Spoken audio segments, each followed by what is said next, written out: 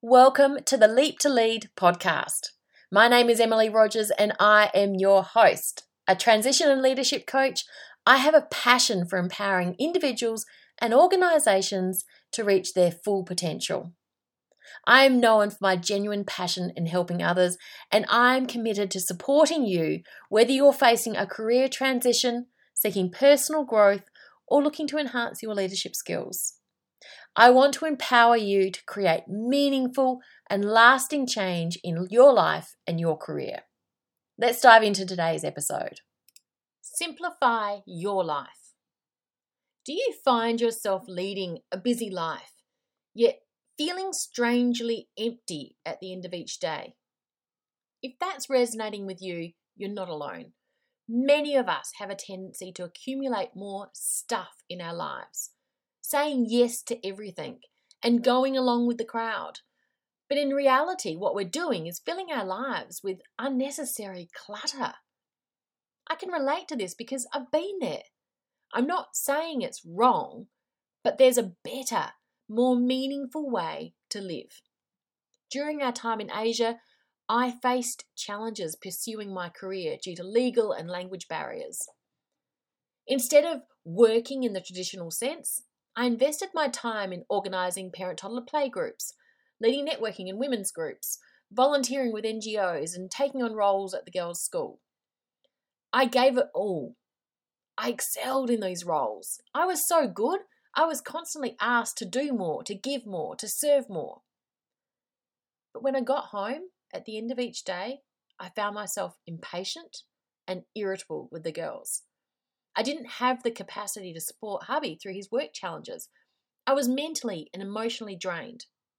I had filled my life with what felt like meaningless activities, and it left me feeling frustrated at the end of nearly every day.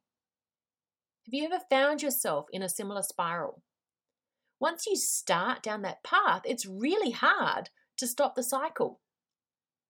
I had a moment of realization when I'd snapped at the girls one too many times, and I made a conscious decision to change my relationship with my family. I wasn't sure how at the time, but I knew I needed a different approach to my life. And so I made the decision not to be a yes person anymore. I wouldn't commit to things that didn't serve me 100%.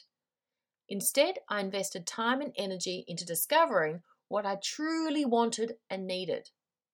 It's not an easy process. It's a journey. So how do you do it? First, recognize the spiral you're in.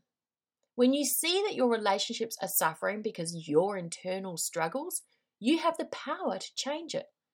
Acknowledge your pain and how it's affecting your life.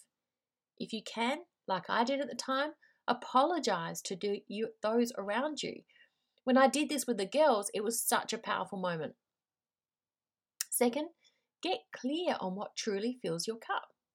What's meaningful to you? What do you need? It could be a new hobby, a better work-life balance, part-time work, a career change, starting your own business, or something entirely different. Third, create a plan. Once you know what you want, figure out how to achieve it. Identify the necessary steps, and remember, one big goal consists of at least 3 smaller steps. Break those down into what you can do today, tomorrow. Focus on the next right thing that will take you closer to filling your own cup. It's time to stop filling your life with crap, with unnecessary clutter. It's time to stop taking out your frustration on those you love. You can do this, and remember, you don't have to do it alone. I have a coaching program that will guide you through the process of rediscovery, help you to overcome mindset challenges, and ultimately enable you to fill your cup with meaningful stuff, with a meaningful life. If you want to finish this year feeling strong and ready for 2024, then the Vision Lab may be for you. I'm going to put the link in the show notes, but I invite you to book a call with me today. Let's talk about your unique situation and let's explore if the Vision Lab is right for you.